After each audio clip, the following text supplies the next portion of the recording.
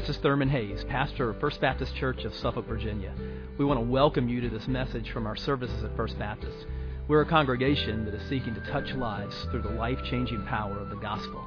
I pray that you'll encounter Christ in His power and love even now as you listen. We're in the midst of a series. If you're new today, we're in the midst of a series we're calling Anticipation. These are weeks of anticipation as in November and December as we move toward Christmas. It's a time of anticipation culturally for us, but much more importantly, it's a time when we anticipate celebrating the birth of our Savior. And so what we're doing in these weeks together, we're doing a study of Genesis, and we're looking at how the coming of Jesus was anticipated through some of the major figures in the book of Genesis. So we've looked so far at how the coming of Christ was anticipated through the lives of Adam and Noah and Abraham, and today, Isaac. Anticipating Christ through Isaac's story. So we're going to be primarily looking at chapter 26 today, and we'll cover a good chunk of that chapter as we go along. But let's begin with prayer. Let's pray. Father, we thank you for how all of your word ties together in such an amazing way. And we thank you for how we're seeing that Jesus is right there in the first book of the Bible. How he was foreshadowed, anticipated through the lives of all of these figures in the book of Genesis. And Father, today, as we look at something in the life of Isaac, we pray that you would help us to draw some things from his story that can help us, that can equip us as we seek to walk with you and trust you. And Father, we pray that you would help us to see Jesus. And may we be drawn closer to you through that. And so, Father, I ask for you to speak. Just help me to get out of the way so that your word and your word alone can be heard. You've got something for us this morning. And so help us really to focus, to lock in, and to hear from the voice of your Spirit now. Speak to us, we pray, in Jesus' name. Amen. How many of you have a favorite movie that you like to see around Christmas? Favorite holiday movies? You look forward to them every year, a certain movie that you like to see. I have one. Well, I have more than one, actually. But one of them is White Christmas. And there's a scene in White Christmas in which Bing Crosby is sitting at the piano, and Rosemary Clooney is there with him, and they sing this song, "Count Your Blessings Instead of Sheep." And the refrain of the song is, "I'll fall asleep counting my blessings." I think we'd sleep a lot better if we fell asleep counting our blessings, don't you? Instead of thinking about problems and things like that, we fell asleep counting our blessings. Well, this is a week in our culture, Thanksgiving week, where we're thinking about counting our blessings. We should be. I hope that's on your mind this week. And the life of Isaac is, one of the themes in his life is the theme of blessing. And what we're going to see this week is how we can count our blessings even in times of trials and tests.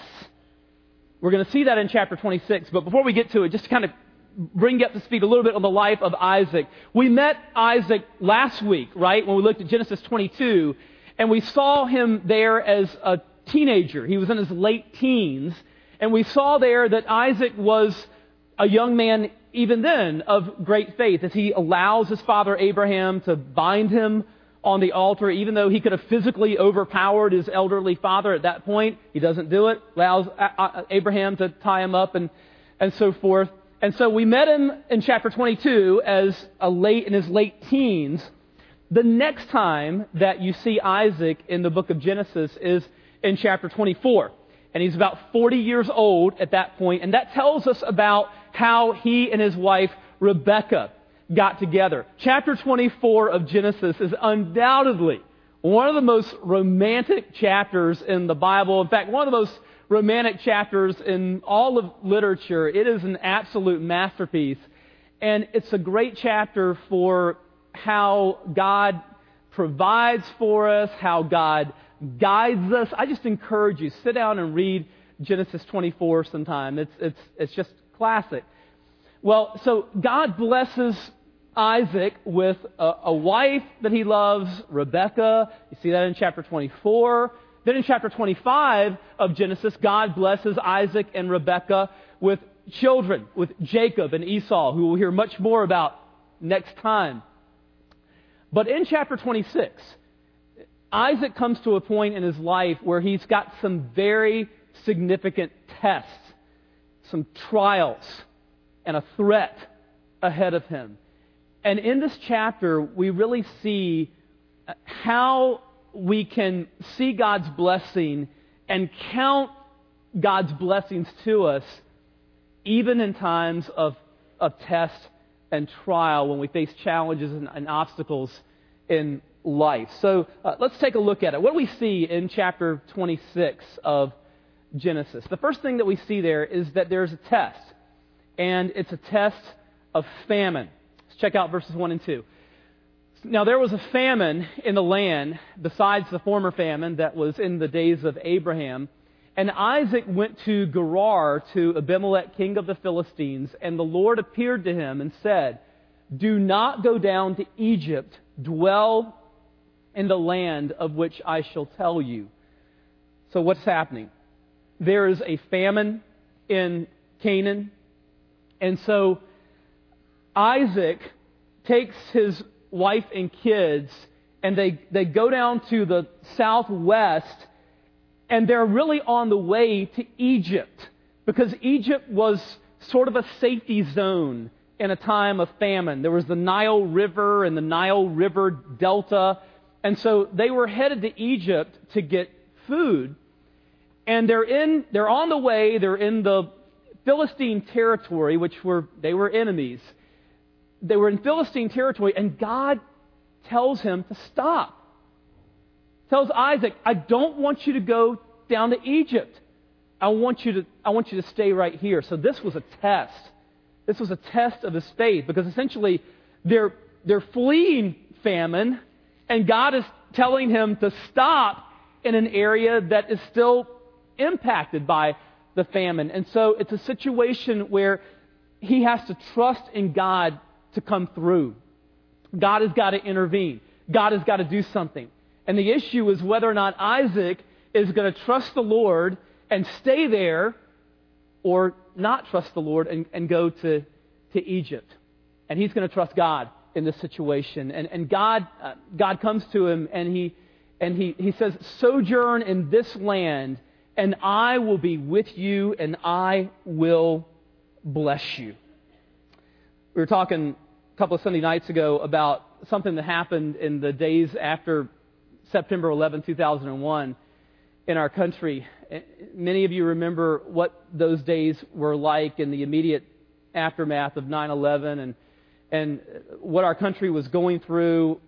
We didn't know whether we were going to be attacked again.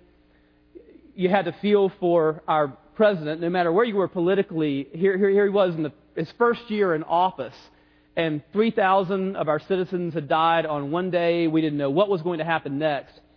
And the day after 9/11, President Bush had a meeting with congressional leaders, and this was a very, very solemn type of meeting. And there was a point in time in the meeting when the oldest man in the room, Senator Robert Byrd, got up to speak. And he talked about President Bush's faith, and he talked about the fact that he had recently had dinner with the President and the First Lady, and how the President had said grace before the meal, and how much that impressed him, and so forth. And Byrd went on to say, he said, "There's a whole army of us out here who believe in God, who believe in the power of God." And then he looked at the President to encourage him, and you could have heard a pin drop in that room as the Senator looked at our President, And he said, you stand there, Mr. President. Mighty forces will come to your aid. That's what God is telling Isaac here, isn't it? God is telling him, you stay where you are. I will be with you, and I will bless you. I know you look around you and you see famine, you see devastation, but stay where you are. Do what I'm telling you to do. Obey me. Trust me. Mighty forces, supernatural forces are going to come to your aid. And then what does he say? God says to him, for to you and to your offspring, I will give all these lands.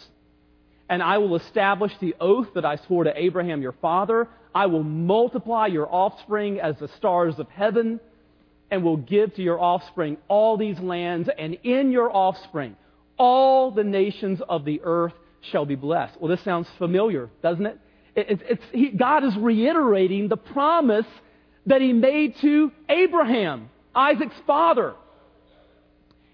And he's saying to Isaac, listen, this is my promise. I'm going to give you this land.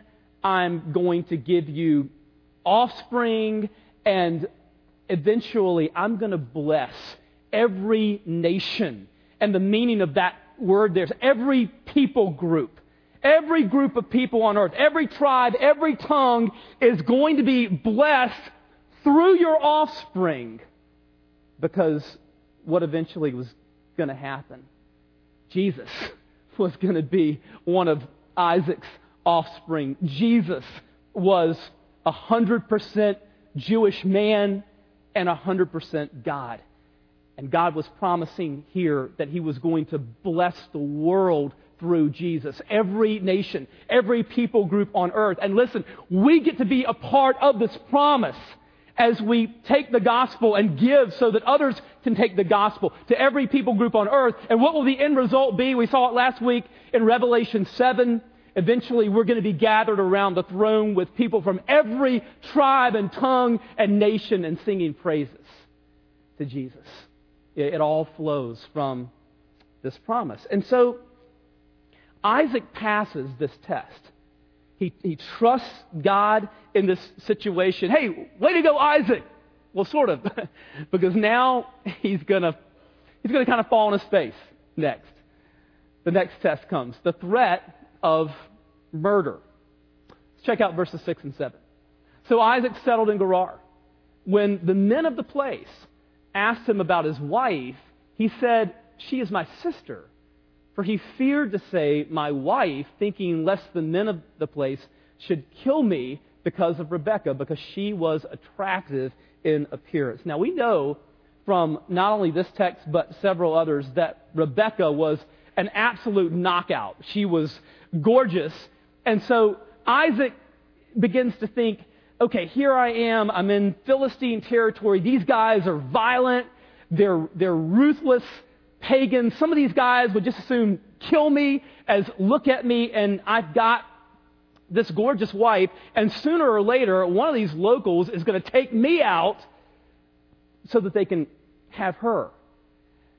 And so he comes up with this ruse, with this lie, and he's going to tell people that Rebekah is his sister. Now, Isaac did not actually invent this on his own. Where did he get it? He got it from his father, right? He had seen Abraham try the same thing a couple of times with Sarah. Well, it didn't work out any better for Isaac than it did for his father. And parents, this is a lesson for us, because a lot of times as moms and dads, we will eventually see our own sins reflected back to us through our children. It's a sobering thing for us to contemplate. And so that's what happens. Isaac has seen his father do this, and he tells this lie. Well, what's he not doing here? He's not putting God into the equation. He trusted God to provide nutrition, but he doesn't trust God to provide protection. And so he's just not factoring God here into his thinking at all. God could have protected. He didn't have to lie to protect himself. God would have done that. But he comes up with this lie, and it causes all kinds of problems. Verse 8, When he had been there a long time, Abimelech, king of the Philistines, looked out of a window and saw Isaac laughing with Rebekah, his wife. Now, laughing is a pretty tame translation of this Hebrew word, okay? They were laughing in a very non-brotherly, non-sisterly kind of way. Many translations translate it as caressing. There was affection that was going on, and it was really obvious. This is not brother and sister. And so Abimelech wises up to it. So Abimelech called Isaac and said, "Behold, she is your wife. How then could you say she's my sister?" Isaac said to him, "Because I thought, lest I die because of her." Abimelech said, "What is this you've done to us? One of the people might easily have lain with your wife, and you would have brought guilt upon us." So Abimelech warned all the people, saying, "Whoever touches this man or his wife shall surely be put to death." And so God comes through here, and God protects Isaac and Rebekah. But you know what? God would have done that anyway. Isaac didn't have to lie. God would have protected him from the very beginning. And so God comes through. There's a couple of things I think that we really need to get from this. First of all, what is the cost here to Isaac because of this lie? He compromises his integrity. And what is that? What kind of a testimony is that to these Philistines, like Abimelech and all these other Philistines? I mean, here they are. Isaac and his family are basically the only believers in the one true God in this whole area. And here's Isaac, and he's telling a lie. He's not showing any difference between himself and the pagan people that are all around him. You know what? We have to be different in order to make a difference in our world. It's changed people that change people. If we're not any different from the people around us in our culture as believers, I mean, how can we make a difference in their lives? And when we compromise our integrity, what does that do for our Christian testimony? People are watching us. People know that we profess faith in Christ.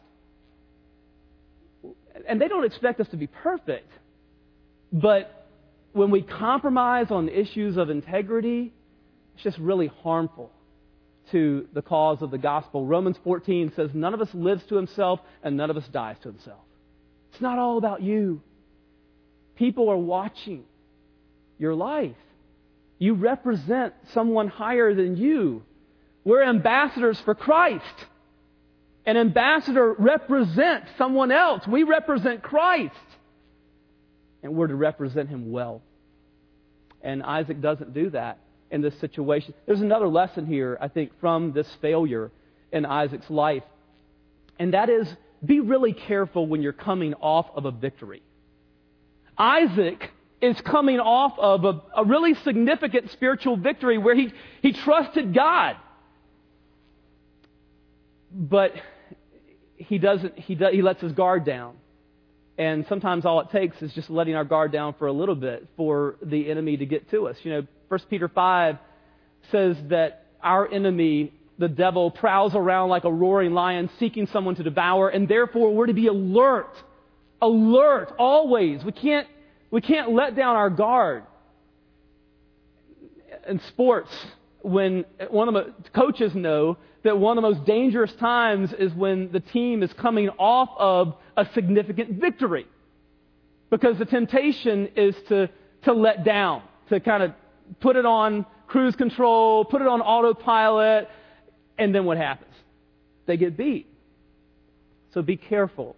Be careful when you think things are going along, your walk with the Lord seems to be good, and then you kind of let things down, you let it go, your walk with God's not quite as close, you're not into the Word, you're not as close to the Lord in prayer, Christian fellowship, things like that. You kind of let those things kind of whittle away, drift a little bit, because really bad things can happen at that point. And that's what happens here. Isaac's coming off of this great victory, and then he falls on his face.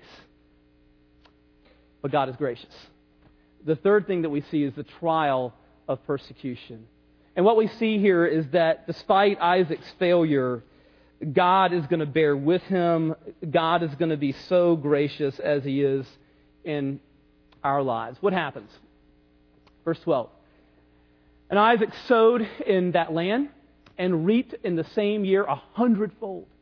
The Lord blessed him, and the man became rich and gained more and more until he became very wealthy. And so, despite Isaac's failure, God just continues to bless him. And we're going to see by the way that Isaac's going to handle this going forward, Isaac learned some lessons that he really needed to learn. He's getting ready to have another just very significant trial. He's going to be persecuted. He had possessions of flocks and herds and many servants, so that the Philistines envied him. And now the persecution is really going to begin in earnest. Verse 15. Now the Philistines had stopped and filled with earth all the wells that his father's servants had dug in the days of Abraham his father. And Abimelech said to Isaac, "Go away from us, for you are much mightier than we." Essentially, they're kicking him out. The Philistines say, "Go, get out." And so they begin to push him out of the land.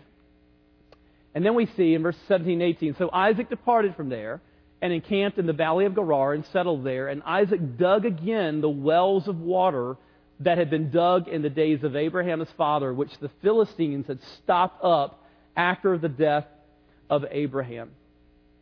Dr. Martin Lloyd-Jones, one of the greatest preachers of the 20th century, Westminster Chapel in London, preached a famous sermon on verses 17 and 18. And some of the things that Dr. Lloyd-Jones says from these two verses I think are so powerful. He pointed out that what Isaac was seeking in this situation was not some non-essential. This was not some luxury. He was seeking water. We have to have water to live. He was seeking water in this situation, something that he had to have. And Lloyd-Jones pointed out that as believers, what we need is we need the living water of the Spirit of God that Jesus talks about in John 4 and John 7, rivers of living water. The Holy Spirit is what we must have to live for Christ. And he talked about the fact that what Isaac doesn't do in this situation is, Isaac doesn't call in water experts. He doesn't call in geologists to find water. He knew where the water was. He knew exactly where it was. And Lloyd-Jones talked about the fact that sometimes we have a tendency to, maybe we might go for this. We think that maybe we just need to tinker. We just need to adjust our lives this way or that, or maybe try this new method or this new fad. But that's not what we need. Friends, what we need is we need to go back to the well. We need to go back to the well of refreshing, living water. What we need is God. We need the presence of the living God and the power of His Spirit. But in this situation, they had filled up those wells. They had to remove the barriers. They had to remove the blockages so that they could get down into the earth and find water again.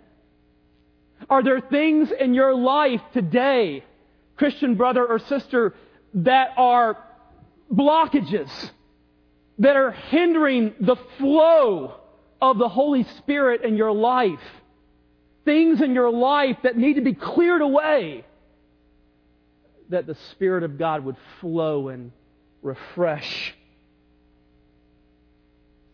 He dug again the wells of his father. Persecution continues. We see in verse 19, but when Isaac's servants dug in the valley and found there a well of spring water, the herdsmen of Gerar quarreled with Isaac's herdsmen, saying, "The water is ours." So he called the name of the well Esek, because they contended with him. Esek means contention. Then they dug another well, and they quarreled over that also. So he called its name Sitnah, which means hostility. He's naming these wells contention and hostility. There's persecution that's going on, pressure. And he moved from there and dug another well. And they did not quarrel over it. So he called its name Rehoboth, which means room, saying, for now the Lord has made room for us, and we shall be fruitful in the land. But what's the pattern that we're seeing here? The pattern is that they keep pushing. The Philistines keep persecuting, and they keep pushing Isaac further and further out. He stops at one place. God blesses, finds work. They push him further out. Stops there, push him further out. But everywhere that they push, what happens? They find another well. I mean, God just keeps blessing. God just keeps coming through over and over again. And he doesn't fight back. He could have. Isaac had become very powerful by this point. Could have fought back. Did not do that. But God just keeps coming through. God just keeps blessing in spite of persecution. November is a month where we as Christians are encouraged to pray especially for the persecuted church, for Christian brothers and sisters around the world who are being persecuted. More Christians have died in just the past 100 years than in all the other centuries of Christian history put together, including some earlier this month in North Korea who were taken into a stadium while 10,000 people, including little children, were forced to watch.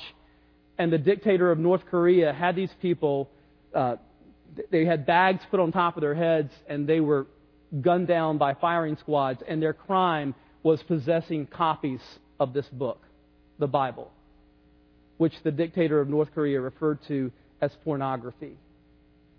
This is happening. It's happening all over the world. But I'll tell you what will not happen. The gospel won't be stopped. It's not going to happen.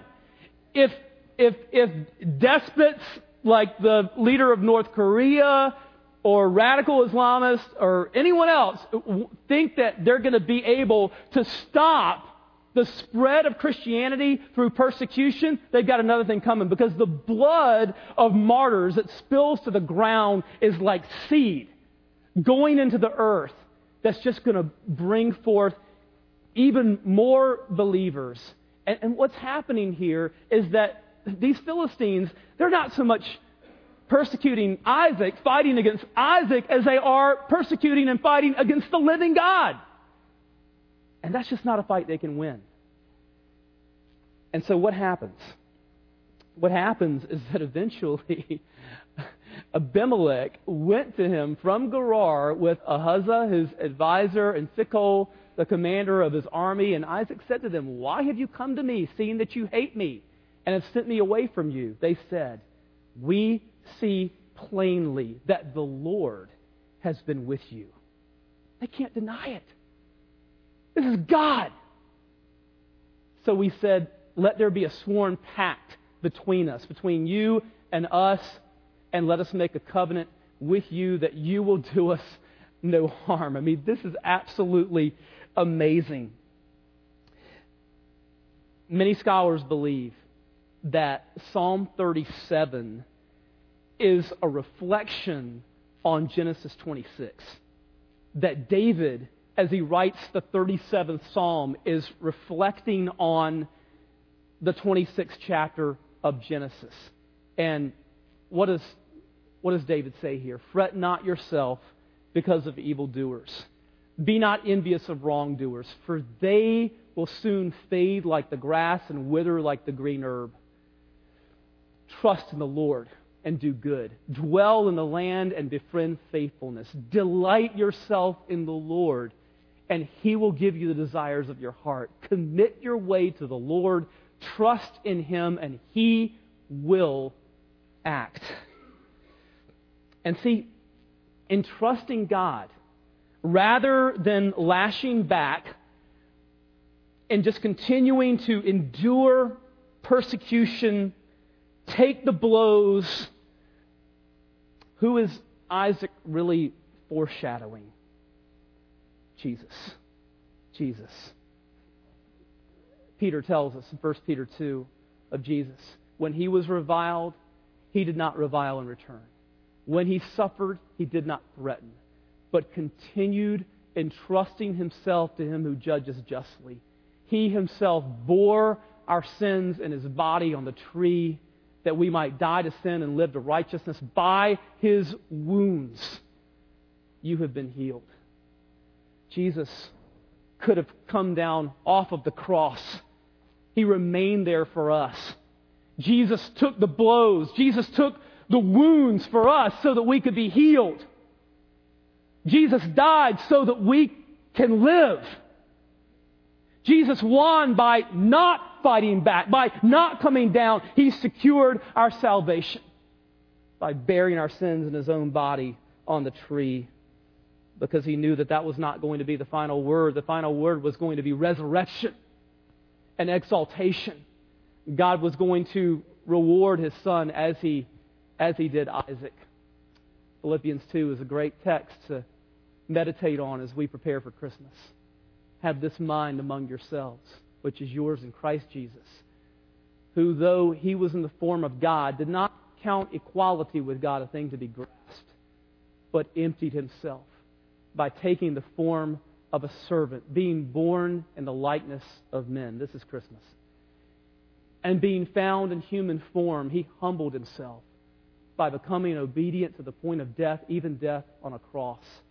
Therefore, God has highly exalted him and bestowed on him the name that is above every name, so that at the name of Jesus, every knee should bow in heaven and on earth and under the earth, and every tongue confess that Jesus Christ is Lord, to the glory of God the Father. Let's pray. Do you know this exalted Christ? The issue is not, do you know about him? Knowing things about him is not going to save you. Do you know him? He invites you to come to know him. We do that by faith, by trusting in his finished work. Would you come to the Savior? Come to him today. Come as you are. He will not leave you just as you are. You'll experience his forgiveness and his cleansing and healing and new life. Come to Christ today. In just a moment, we're going to stand and sing a song of invitation. If that's the desire and the prayer of your heart, we want to invite you to come. As others stand, slip out from where you are. Come and just share with me what God has done in your life today. If you're here today and God's working in your heart about being a part of our church family, we invite you to come today. If there's a need in your life, we invite you to come and pray with someone or pray at this altar. Heavenly Father, we pray that you would work in the hearts of your people now. We ask it in Jesus' name. Amen. Let's stand together as we sing.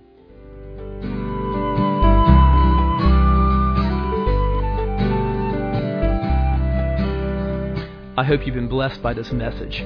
Christ is the answer for every need, now and for all eternity. As someone once said, Jesus plus nothing equals everything, and everything minus Jesus equals nothing. Have you trusted in Jesus as your Savior? If not, why not now? His arms are open wide to receive you. It may help to pray a prayer like this. Father, I know that you are holy and that I have sinned and fallen short of your glory. I know that you are a righteous God who must punish sin, but I believe that your Son Jesus took my punishment for me, died in my place, and rose from the dead so that I could have eternal life. Right now, I turn to Jesus and trust in his finished work for me. In his name I pray. Amen. You know, the Bible says this in John 1:12. To all who did receive him, who believed in his name, he gave the right to become children of God. And that means that if you've received Christ, God has adopted you as his beloved child, his very own son or daughter. Just imagine it. Almighty God, the Lord of this universe, the one who possesses all authority in heaven and earth, is now your loving Father, and you are his child. You say, I love Him. How can I honor God with the rest of my life? Well, when you love someone, you want to spend time with them. We get to know God through His Word, through prayer, and through His people. I would encourage you to pick up a copy of the Bible and begin to read it. Begin to pour out your heart to Him in prayer. And find a church family where the Bible is preached, where Christ is exalted, and where His love is flowing. If you're local, I want to invite you to the church I pastor, First Baptist Church of Suffolk, Virginia. I'd love to meet you and help you in your Christian journey. I would love to connect you to some other people who love the Lord and who would love you too. Come to one of our services. We worship at 8:30 and 11 on Sunday mornings. Be sure to speak to me before or after the service. Maybe you live outside our area. I'd love for you to write me. My email is pastor@fbcsuffolk.org. Tell me what God is doing in your life. If you have spiritual questions I could help you with, please let me know. We're on this journey together.